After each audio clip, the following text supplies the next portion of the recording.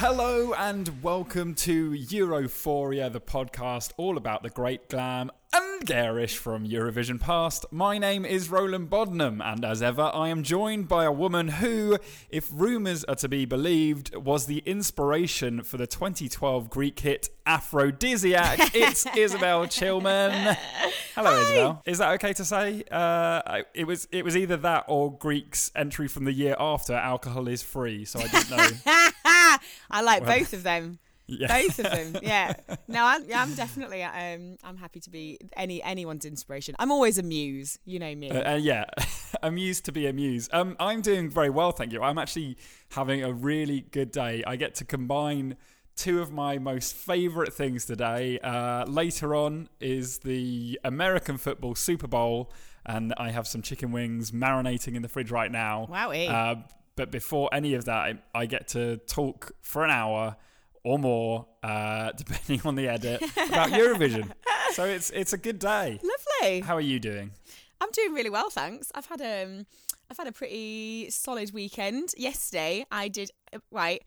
Normally, my weekends, I'm pretty sacred with them at the moment because I'm so tired all the time that I just hang out a lot. Yesterday, I went to near Stansted for a baby shower. Wow. Then straight into Finsbury Park to go bowling for a 30th, and then went from that into Angel on a date. Wow, that sounds pretty good. I didn't get to bed until about 3:30, and I don't know what happened to me. I think because I've been so exhausted. You know, like we've talked about this before, how sometimes when I'm very if I'm feeling very emotional, I'll go a bit hysterical. So instead of getting upset, I'll go the opposite and I'll go a bit manic. I had the giggles all day yesterday. Oh my God, a day it kept of giggles. Happening. I kept crying with laughter throughout the day at weird little things. And the guy that I went on the date with was a comedian. Bless him. And I kept laughing at things, but he was very aware that they weren't things that he was saying. It was just things that I kept finding funny. It was just rather than him. But it was all very funny. It was all very fun. Oh, well, that's good. That's great. And you, I saw in your Instagram feed that you had a fairly ABBA themed weekend, right? I keep seeing ABBA. Keep seeing ABBA. Keep hearing ABBA everywhere. I mean, normally it's me putting on ABBA, which is why I hear them. Yeah. But just all over the place. It's wonderful. It's a really nice version of Mamma Mia that I in Angel High Street being played on a steel drums, right? Steel drums. Yeah, it was beautiful. Yeah, that was great. Well, there you go. Do you have a beverage with you, or are you avoiding that this weekend? So I have a beverage, but I have a lovely cup of rooibos tea. Oh God! So I can't open anything, but I can give you a little slurp. Here you go. Wait. Go on. Oh, sounds lovely. Sounds very, very comforting. As it's Super Bowl Sunday, I do have a beer with me, and it's 12:21 here, so that's absolutely fine. I have a bottle. It's Sierra Nevada again. It's a different type of Sierra Nevada. It's Torpedo, which is double strength IPA. I'm going for a big one this weekend. Wowie. Shall I open it? Yeah. Okay, here we go. Oh, that sounded good. Yeah, that could have been an advert for. That was lovely. Sierra Nevada. Yeah, I did think about it. I almost got another one of my little stubbies out of the fridge. A little stubby. But I think I drank more than enough yesterday. Before we go into news and the like, Isabel, do you have an apology to make on both our behalves, not just for yourself? I do indeed. So, after listening to our mini-phoria that we did, was it last week? It was, yeah. It was last week. A week ago, yeah. I listened back to that, and clearly we are a little bit out of practice of doing this because not only was I extremely excitable and spoke very fast throughout, but both me and Roland said the word like upwards of 50,000 times through the podcast. And once I heard it, I couldn't unhear it. And I apologise for anyone who listened to it and thought, these two are awful. They're idiots. They're absolutely idiots. So this week and going forward, we're going to be on Like Watch. Like alert. Like alert. So if someone says like too many times, the other one has to call them out on that bullshit. Oh, because we're better than that, Roland. We're better educated than that. it makes me anxious, like knowing that I can't. I did it just then, knowing that I can't. Like, I have to really watch what I say. I think it is partially as well because we're on a kind. You can't hear it in the edit because we sync it all up and it all sounds great, but there is a slight delay, and I think that just kind of puts things out of whack, and we're just getting used to that sort of yeah. He's making excuses. I'm just owning up to this. I'm owning up to this. It's bad behaviour. I'm not going to do it anymore. Right, okay. So if you feel like saying like. That was a good like. That was a useful like. That was fine. That was a perfectly okay one. But if you feel like saying like, just take a pause. Just take a little pause. That works very well. Okay, let's go straight into this, Isabel. It's Eurovision news. That's right. It's Eurovision news, and good heavens, the news is flying in fast right now. There's national finals going on all over the place. There's still controversies going on, I'm pretty sure, all over the place. We now have, Isabel, 5 songs which have officially been chosen for Lisbon 2018. Wow. In alphabetical order, those are Albania, Czech Republic, France, Malta, and Spain. And we're going to have a listen to 2 of those 5. And I would like to get your impression of those. Okay. I've sent you an email, Isabel. Yeah. What happened? What happened? I clicked on it to get the video loaded and the music started, but it started really loud and made me jump. I didn't realise that was... I just screamed. Okay, cool. So first up we have, of our 2, a gentleman named Mikolas Josef from Czech Republic with a song called Lie to Me. Let's have a quick listen to this, Isabel. Lie to me, oh baby, come a little closer. Lie to me, oh baby, lean upon my shoulder. Lie to me, get down on my body, love me like it was always meant to be. Now you love somebody new, I always knew, so come and give it to me.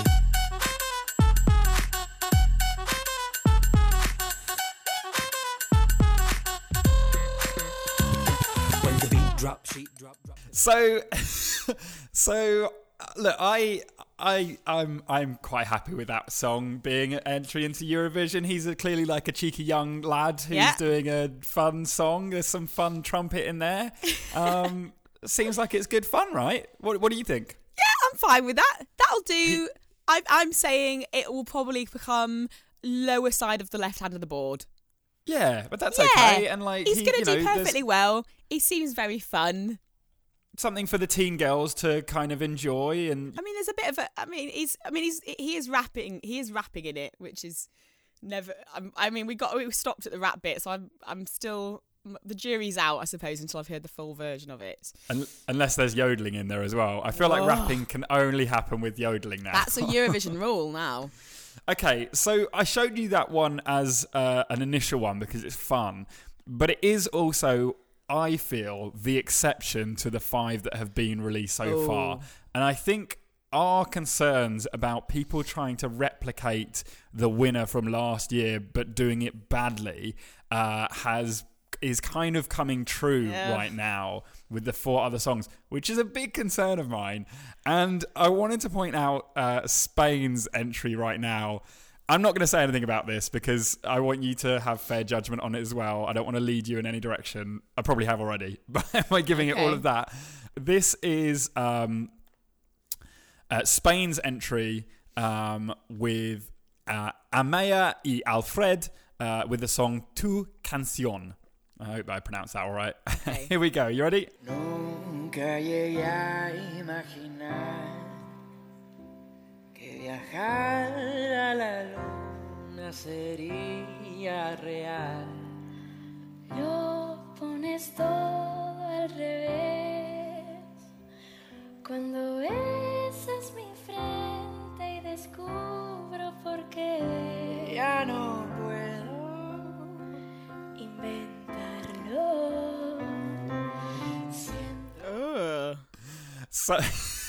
So I mean, call me a non-romantic, but I felt physically ill watching that. That's awful, isn't it?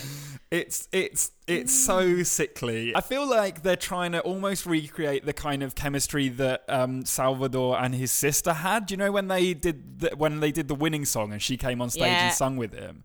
But it's so cringy and horrible and over the top. I mean, do you think the same, or did you really love it and fall a little bit in love with him? What do you think? Do you think Miss Cynical over here fell in love with that song and that performance? I don't know. Absolutely not. No, that's the close up of them just slightly touching hands whilst they're just singing. really lightly. Ooh, just really lightly touching hands. Oh, it's horrible. They're that couple. So I don't mind. So I'm not one of those people that doesn't that hates public displays of affection. I absolutely don't mind that. I think it's wonderful when you go to a bar and see a couple making out. I love that. Yeah. I will sit there going, yeah, go for it. Yeah, go on, snog each other. That's amazing. Love it. Yeah. But what I don't like is soppiness in public. Public soppiness of just a light touch of the face and we're going to look longingly into each other's eyes. No, that's for private. That's dirty, mucky stuff to do in private. If you're not going to stick your tongues down each other's throats, I don't want to see it. All right? I don't want to see romance in public. I want to see sexiness in public. That's fair. I mean, I'm no prude. I'm absolutely no prude. I'm the opposite. You're the opposite of a prude. What's the opposite of a prude? I don't know. A sex pest? No. I'm almost certainly a sex pest, but with other people. But that's fine. Be sexy. Do sexy things.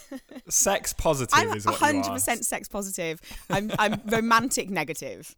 Yeah, that's great. Perfect. That's my blood type. I'm sex positive, romantic negative. It's definitely a thing. So the other songs are kind of there's one song from Malta that's a bit more upbeat, but France's one and Albania's one are both kind of soppy, and I'm a bit worried that we're going to go that direction, which I think is even more reason why our Eurovision You Decide entry Asanda, who we spoke about last week, needs to win, because if all of the songs are like this, my God, that song will stand out and be amazing, and actually that will push her even further up. So hopefully she's still favourite by a long shot, but we can't necessarily trust the odds on that. But hopefully she gets through and does us proud.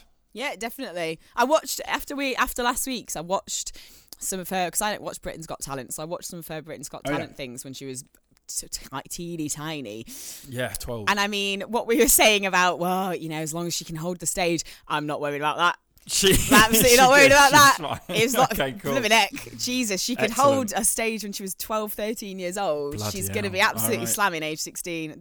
She's got no fear. Okay, excellent. Well, let's move on then to any other business.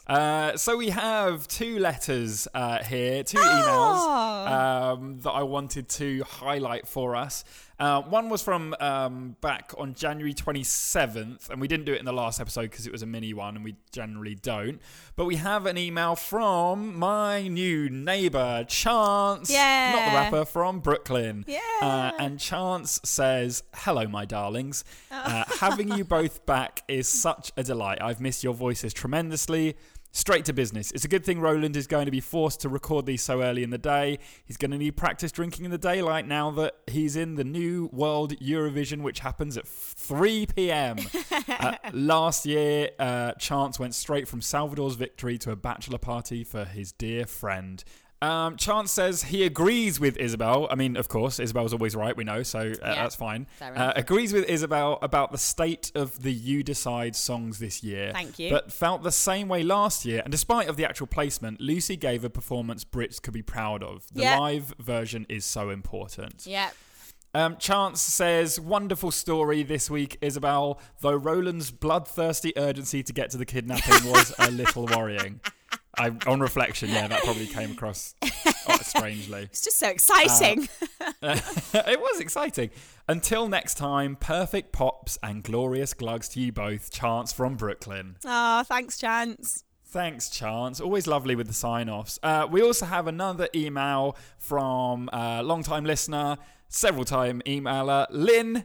And Lynn says, "Hi, lovelies, and thank God you're back. Winter has seemed so long without you great glam and garish people. I love the new project of making the perfect song, but don't you know that it's super easy to make a song? You just have to believe in it and sing it all day long and then just roll with it, because that's how you write a song. as Alexander Rybak's new song says. Lynn says, I'm not sure if Rybak will get his comeback because Norway have so many good options this year.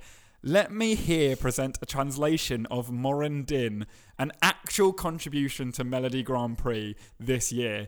To get the proper experience you need, find it on Spotify, trust me. So this was a song that was is in Norwegian, and Lynn has done an amazing job translating it into English for us.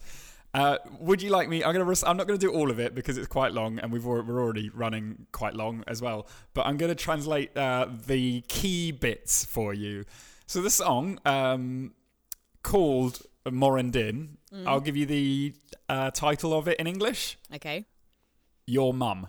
Oh. Here we go. So this is how it opens. I carry a secret. Something you don't know. I've fallen in love again, and I think I found my soulmate. She is tan and wet and wild. I think you know who I'm talking about. Ooh, I want your mum. I want her lips against my cheek. I know this is weird for you, but I love her. Rap tab dab dab dam. I want your mum. So that's my winner. Stiff competition for Alexander Rybak there. Lynn ends the email with saying, astronaut wasn't so bad after all, you say. Yeah, I thought so. Love from Lynn from Norway. Oh, thanks Lynn. Oh, that's really nice. Both of their openers called us lovelies and darlings. I know, it's that's the sort of tone we like on this show. Yeah. There is the full translation that Lynn gave us, so I wonder maybe we can take a picture and tweet it or something. Oh, that'd be great. Because it doesn't get much better. But thank you all for emailing. If you would like to give us an email, please do get in touch. The email address is europhoriapodcast@gmail.com. Or you can follow us on Twitter and tweet us via that, which is @EuphoriaCast. And we're both on Twitter as well. Just follow us.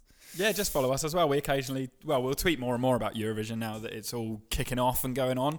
Bloody hell, did you realise that Eurovision You Decide is on Wednesday? And in fact, this podcast will have come out after it's been decided, after we've decided. Oh, God, it's all happening too fast. I know, it's insane. I'm worried, I'm nervous, I'm excited. Oh, all those things. Okay. In the meantime, it's business as usual for us, and we have a story. Yeah, it's your turn. Yeah. So Isabel, it's my turn to do a story this week, and I've decided to cover something that we've spoken about a number of times on this show before.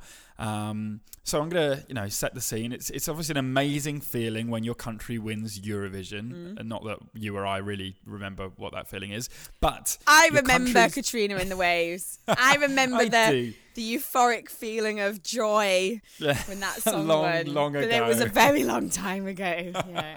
Yeah. Your country's performance goes great. You get an amazing roller coaster of seeing all the points coming in and the slow realization that you may just actually win it. And then after the winner is announced, you get the joy of seeing your entry on that stage perform the winning song one more time. Then, as the lights fade and the credits roll on that special night, thousands turn to next year's event, and for certain people, this in no doubt results in sleepless nights and stressful days. That's right, for the national broadcaster who has to foot the bill, the cost of hosting a Eurovision Song Contest can be immense. So, Isabel, what we're going to do in today's episode is look at some of the more recent numbers that we have, and then take a look at one country's shit show of a budget. And at the end, we're going to try and work out if it really is worth having such a burden to host the song contest each year. Okay. Does that sound all right? Yeah, I'm not good with maths. No, it's not. It's simple maths. Okay. And the shit show comes from people probably being worse at maths than you are. So okay, so wow, they're bad. Yeah. They're bad. They're you'll bad probably then. Feel all right about yourself after this one then. Jeez. So let's just have a quick look. Fairly shortly after Salvador Sobral won last year, the Portuguese national broadcaster RTP announced that 2018's contest would be the most economic contest of the last few years, and it would place values such as authenticity and elegance over excess, which actually I think fairly represents the winning song of last year. So that sort of makes sense to me in some ways. An interesting quirk with public spending in Ukraine also means that we're actually able to get a fair look at exactly what and how much Ukraine spent on hosting the song contest last year as well. So all in all, the bill for last year's contest is just under 18.5 million euros. Woo! Yeah, so this breaks down in some interesting ways, and we've got some interesting numbers for you here. There's stuff that you'd normally expect, but still interesting. They spent 2.6 million euros on lighting, 1.1 million on projectors. Again, Okay. Expensive projectors. Yeah. 1 million on stage. I know a bloke who could probably do all this a bit cheaper. If they, Portugal, if you're listening, Yeah. if you need some help to cut this down, honestly, my mate Tim, he's Got quite. a PA system, has he? Yeah, I've got a projector. Yeah, you it could- only costs your like projector. it genuinely only costs about £8 off Amazon. You don't need to spend too much on it. No. They spent 1 million euros. Wow. They spent 1 million on stage construction. And then some other big numbers are 679,000 euros on flights, 530,000 euros on something called designers services over LED videos, which I think is like designing the graphics for the stage. Right. And weirdly, 484,000 euros on video surveillance, which is different from video broadcasting.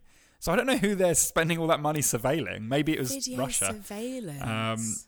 Some other costs include 19,000 euros for the red carpet ceremony, and then performance fees of 13,000 euros for Ruslana and 32,000 euros for Jamala.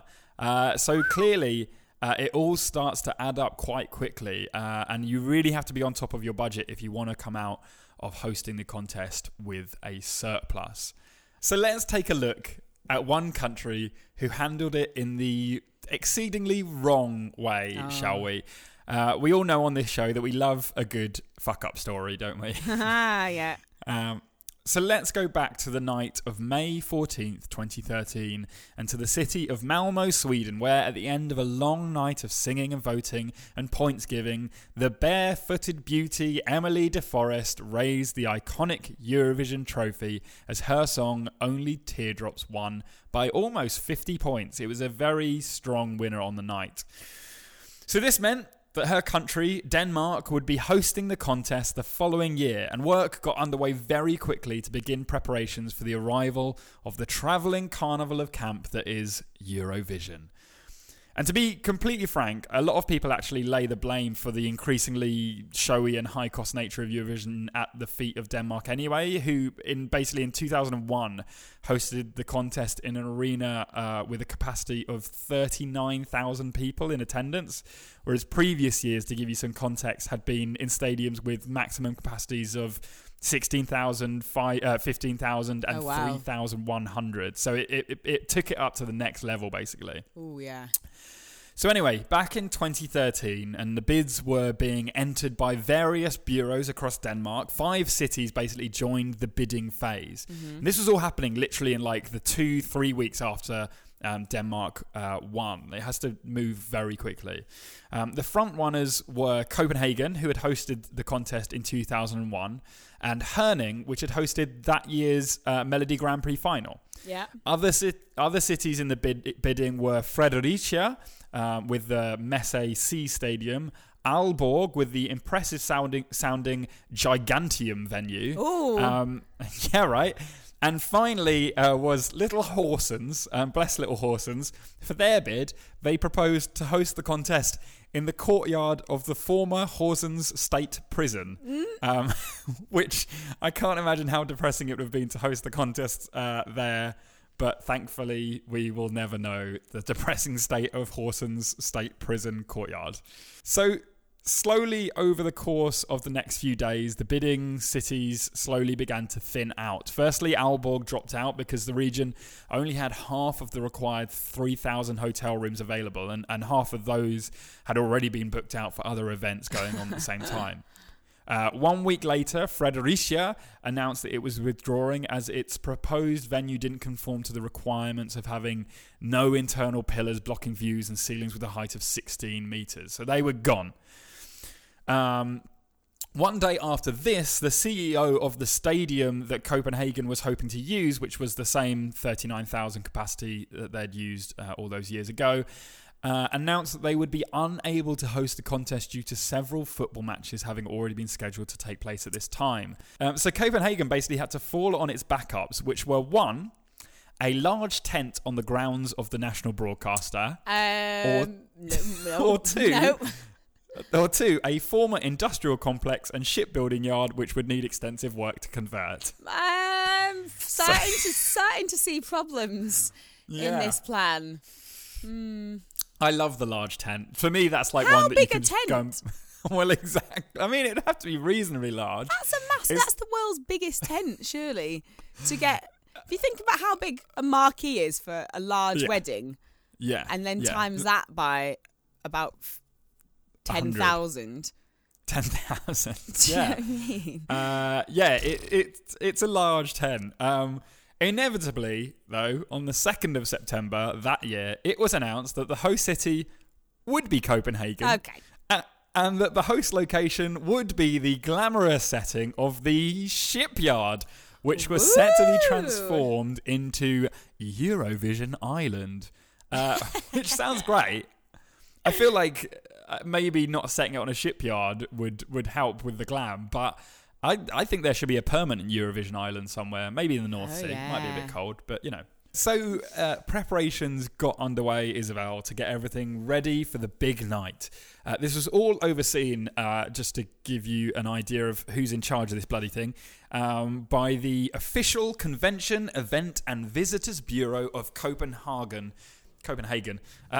This is a group called Wonderful Copenhagen.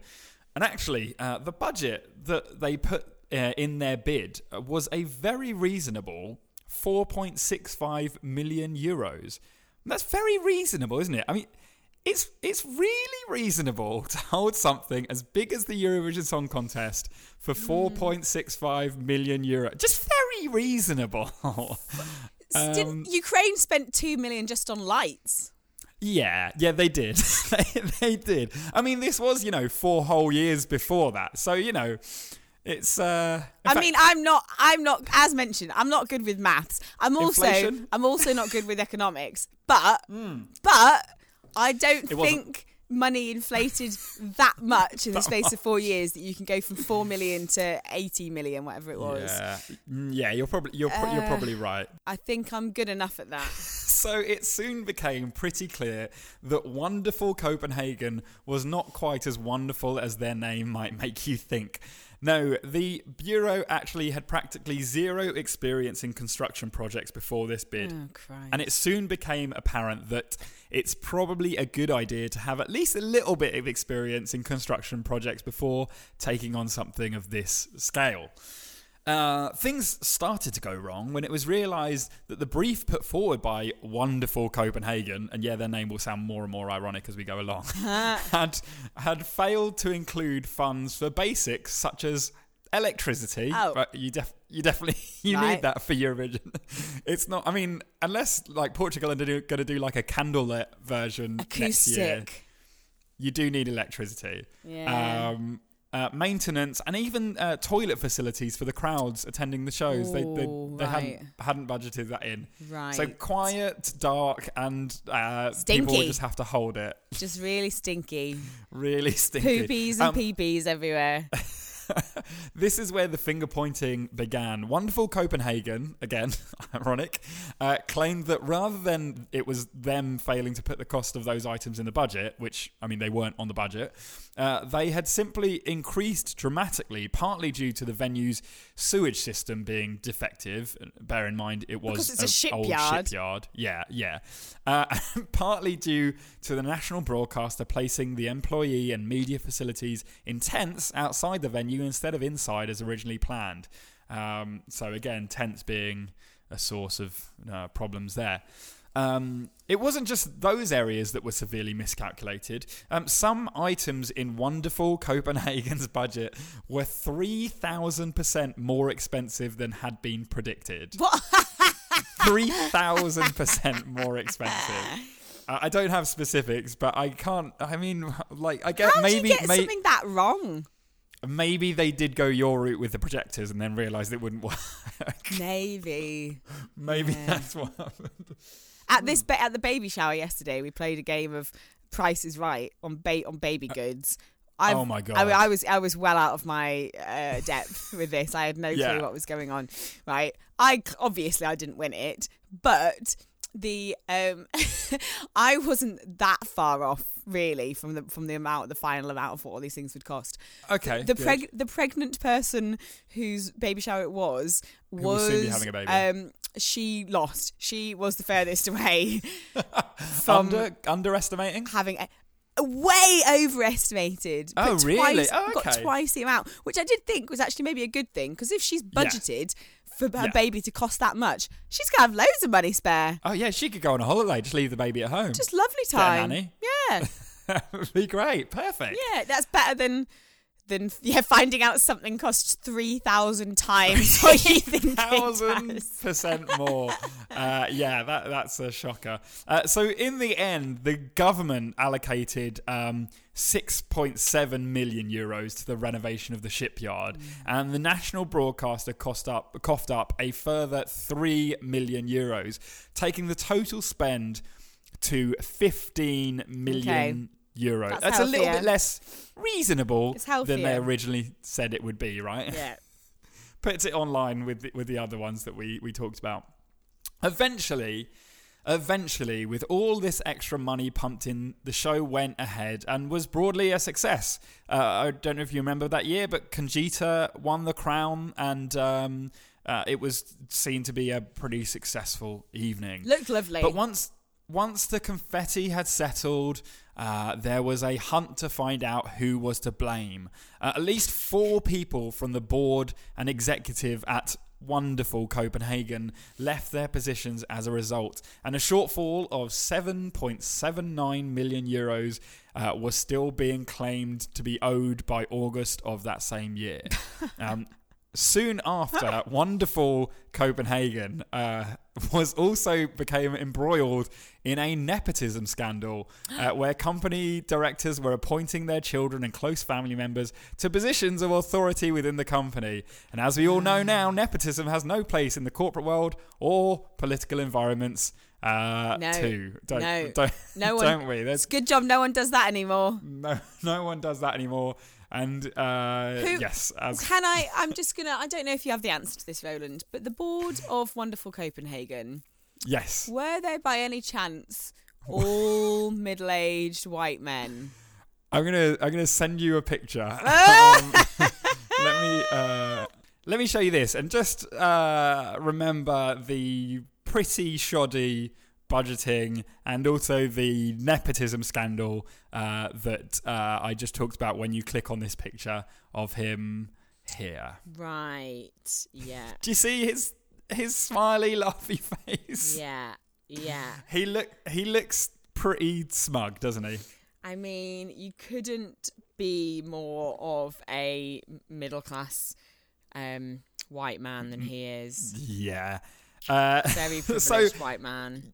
You'll be glad to hear that he did have to... It's weird, isn't it? It's weird how... It is how odd. It's really weird how a group of confident, privileged white men thought that they were qualified to do something they had no experience in doing, isn't it? It's weird that. And that there's weird. And that their son and brother and whatever else, they'd be good at the job too, even though they've not done very this. little experience. Sure, they'd be good at it. I fine. honest to God wish I had 2% of the confidence of a privileged middle-aged white man. Just 2%. If we just and shared even that when out. they do fuck up, he's now the CEO of something called Strategic Tourism. Great. So there you go. Yeah, good. He's Of course doing he is. fine for himself. Of course now. he is. I was going to say you'll be glad to hear he's had to stand down as CEO, but he's doing fine, so that's all right. They're always fine, Roland. Don't you? Yeah, they are. even if they could literally murder someone in public, men like this, and they'll still be fine. They'll still be fine. In case anyone's wondering, his name is Lars Burhand Jorgensen, and if he comes to you with an offer to do some strategic tourism for you, just say no. Just say no. no. Thanks. I'm all right. Thanks, mate. So after all of this, Isabel, the question does remain, is it really that expensive to host the contest? Well, obviously, if you fuck it up that badly, then it is. But some fare much better than Denmark did in 2013. Malmo was the previous year and had a cost of £17 million. We've gone to pounds now. £17 million. It created 130 full-time jobs and had a tourism spend of £16 million. So I feel like that's pretty good. And you know, that's not taking into account things like sponsorships and things like that. Yeah. I think they did pretty well there. So looking at that sort of thing, it's the same with any major project. Manage it well, and it's likely you'll be able to recoup the cost. But employ a nepotistic, poorly run organisation who's never managed a project of that scale before, and it's likely you'll be chasing money for the next decade. And that, Isabel, is my business lesson of the week. Wow, that's a lesson for us all, isn't it? Right? It's a lesson I need to learn. Well, maybe I feel like it's a bit late for Lisbon now, but whoever's listening who wins the contest next year, San Marino. I hate to say it, but they'll definitely be one that'll fuck up the budget, won't they? Yeah, they'll either fuck it up or they'll do it in a really small, intimate cocktail bar, and then that will be Eurovision for the next 20 years. It will just be in cocktail bars. It's just the axe singing directly into Jon Ola's face. And he just goes, yes, that was good. That was lovely. There we go. So that is my little financial story of, you know, it's not necessarily got the human drama of some of our stories, but I thought it was a useful lesson. It's a good for one. us It's one for all of us to know, because we are the future of Eurovision. We potentially, balance those books. Us and our listeners will be Will running be. Eurovision one day. Yes, we will. So we need to know this. I mean, it's not hard to. I don't get. Come on. I mean, we work for a company that puts events on. Yeah. Budgets are the first point of that. How much is the budget? Okay. Yeah. How much can we spend? Okay. How much money do we have to make? Okay. Right. And as you go through and you go, oh, we're a bit, budget's running out. Okay, well, let's make some more sponsorship to cover that side of things then. We need to bump up the costs on this, and we've only got this much to spend. If we want to make a profit, you don't just go in blindly and say, I have a cost about this. I don't know. Yeah, what do you mean it's going to cost 3,000 times more than that? And if you're hosting it in a disused shipyard, it's likely that the sewage systems aren't going to be great Not for prepped. 39,000 people. No, absolutely not prepared for it. Also, why were they putting football before Eurovision? Well, that's another question entirely. Disgraceful. I mean, you don't get to know. I think it should get taken off them. It's that if someone, it's when you invite someone to do, to a party or to come out with you, or do you want to do this thing on? I'm doing this thing on Saturday. Do you want to come? And they go, immediately you want to be able to say, no, don't want you to come anymore. You can't. I've retracted your invite. At that, you can't question whether or not you want to come. No. this is a really great thing that I've invited you to do, and it's really nice that I've invited you. But you can't, so you just have to sit there and wait for them to make up their mind about whether they've got a better offer. That should be that. So as soon as they say, we'll do it in Copenhagen because that's definitely the place to do it. That's the best place. And Copenhagen say, we have got that football though. Immediately take it away from the whole country. No, you don't. Wow. You don't get to do it now. No, you're not taking it seriously. You want to put football first? Well, go sit and think about that. You go enjoy your football match while the rest of us play with Eurovision. Yeah, that's hard. Like, you would be a firm executive supervisor of the Eurovision Song Contest. I'd be a Euro dictator, mate. You would be Eurovision dictator, Isabel. I mean, I'd be work. firm but fair. You would be carried in on one of those carrying chairs by topless men at the start of every Eurovision, wouldn't you? Oh, almost certainly. Yeah. I feel like Jon would want to do that as well, but he's just got that little bit extra self-control. But I don't have that. I don't have that. No.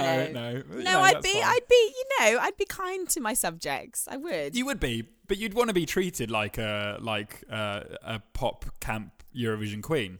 Yes, exactly. Yeah, that's fine. I'd be a pop dictator. Yeah, pop dictator.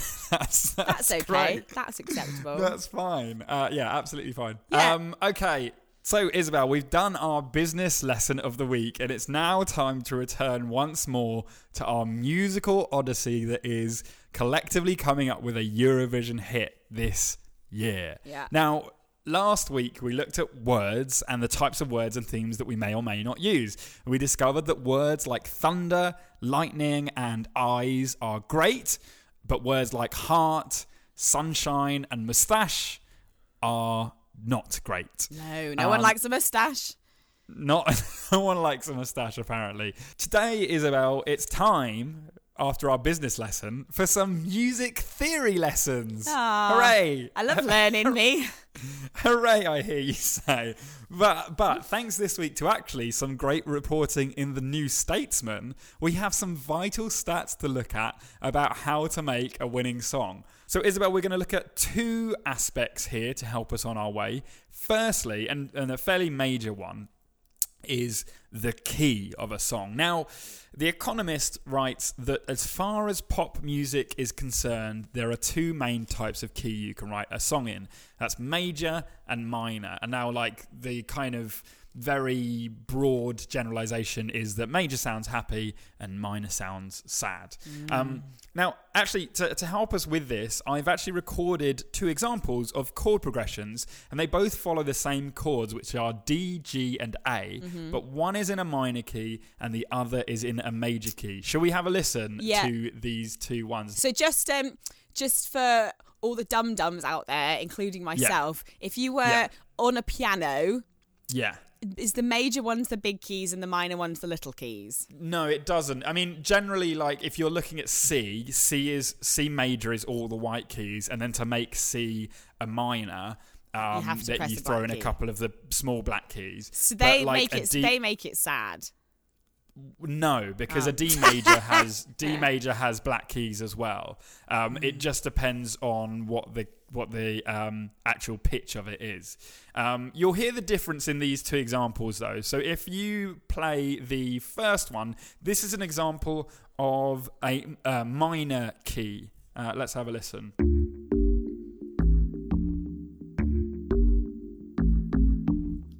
Lovely. So it's got like it's a bit jazzy. It's a bit like, let's compare that straight away while that's still in your head to the second example. And this is same chords, D, G, and A, but major. Let's have a listen.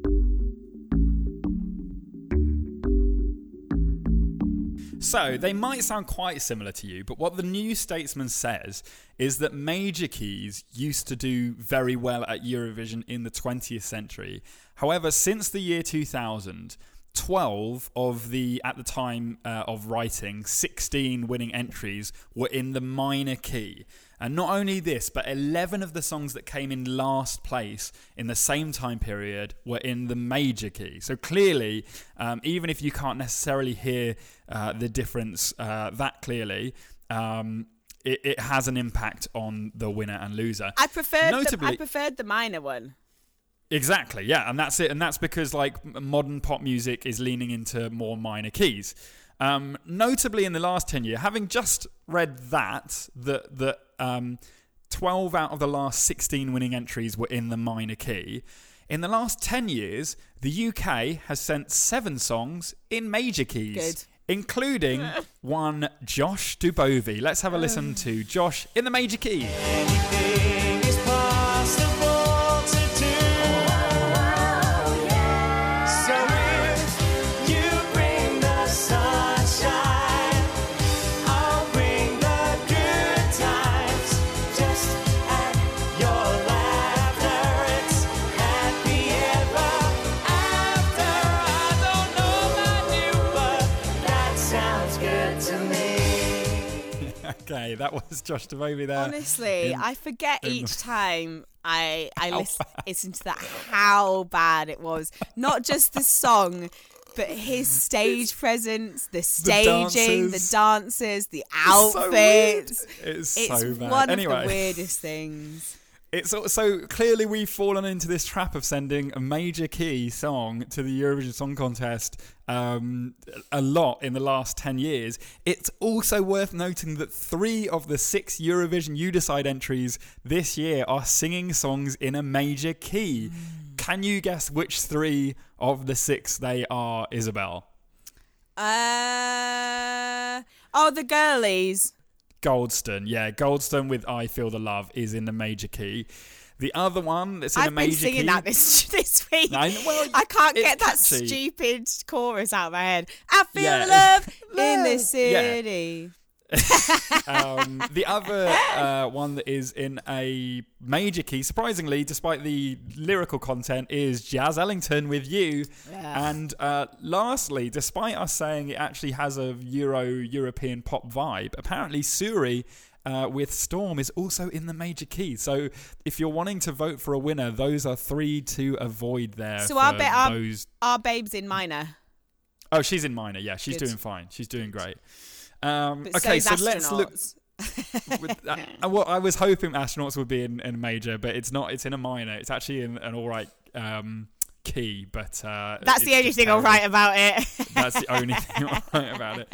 Okay, so lastly, and our second part, let's look specifically now at pitch. So key is one of 2 things, major or minor, basically. Pitch is one of 24. Oh, you've lost me. This is individual notes. So you were talking about black keys and white keys, and Actually, I think you'll find I was talking about big keys and little keys. Sorry, big keys and little keys on a piano. So let's stick with that. So so there's like the big keys are like C, D, E, F, G, A, B. That is the octave of C there that I just recited. And then the black keys, or the little keys as you refer to them, is slightly more confusing because sometimes they have 2 names because they could be C sharp or D flat, which means that there are 24 notes basically available to you. So which means if it was down to pure chance, you would basically, each pitch would have a 1 in 24 chance of winning, right? So every year it would be a real mix. Okay. But that's not the case. A much higher ratio of winning has come to one particular pitch, and that pitch is D minor. Oh, that's the which best is actually one for in the last, considering it should be 1 in 24, in the last 10 years it's won 3 times, which is very high considering the potential ratio. Some songs you might recognise who are in D minor, or which are in D minor, are Conchita Wurst's Rise Like a Phoenix and Alexander Rybak's Fairy Tale. And of course, my own United We Dance, Divided We Fall as well. That's one of the best ones.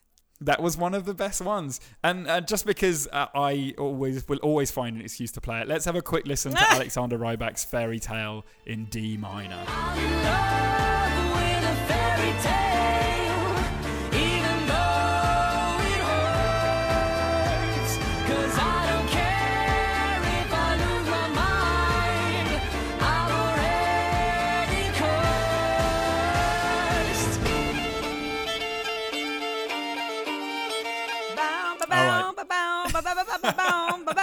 His little face.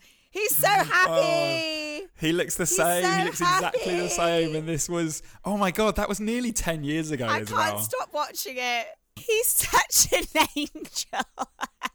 What happened? Like, That little face. If anyone listening to this right now, if you need cheering up, if we, being brilliant as we are, haven't cheered you up enough, if you're having a little sad day for whatever reason, watch that right now. Watch Alexander Rybak performing in the 2009 Eurovision Song Contest, because his little face will bring joy and sunshine into your heart. He is the happiest man I've ever seen playing a violin. He's wonderful, and that song is wonderful, and it's all because it's set in the key of D minor. Why? We know why. So there we go. We now know that if we write a song featuring lyrics about thunder, lightning, and eyes in the key of D minor, we are well on our way to creating a Eurovision hit. Great. I feel like we've all learned something today. We have a lot. I'll be honest. A lot of that went over my head. But the summary at the end, I understand. Okay, cool, perfect. D minor. D minor. It's not just a Bovie. No. It's Alexander Yes. Rybak. So that's it. Okay, so that's how I explain it to you. That's the summary of this episode.